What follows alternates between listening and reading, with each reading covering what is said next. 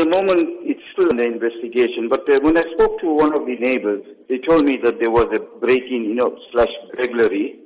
And when these guys got in, and then later on, when they discovered that the lady never put her lights on, then the neighbor got suspicious. And then when he inquired, then I think her ex-husband came over, and then that's when they discovered that this lady was actually dead. They gagged her mouth, and then they tied her hands at the back.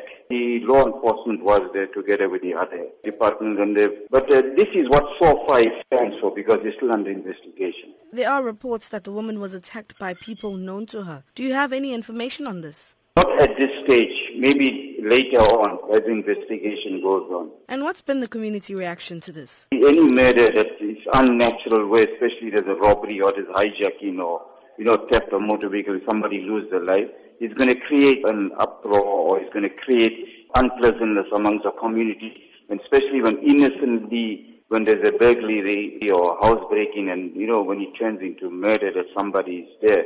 So obviously the community is not happy about it. And then the lady lived alone in the house, you see, not with family members.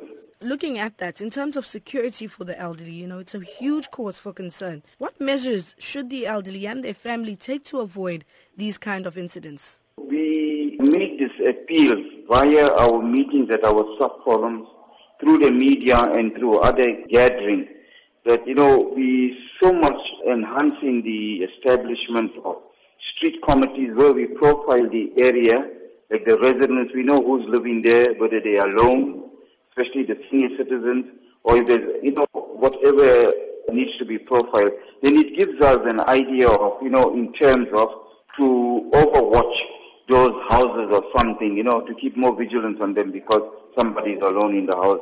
But then again, it boils down that I'm tired of commenting on, the apathy amongst our people, you see now.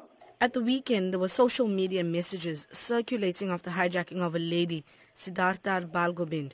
What can you tell us about this? It got us worried straight away, but also what has given us some hope that, the vehicle was recovered, she was recovered, and her family went and fetched her, and she was reunited with her family, and she's safe.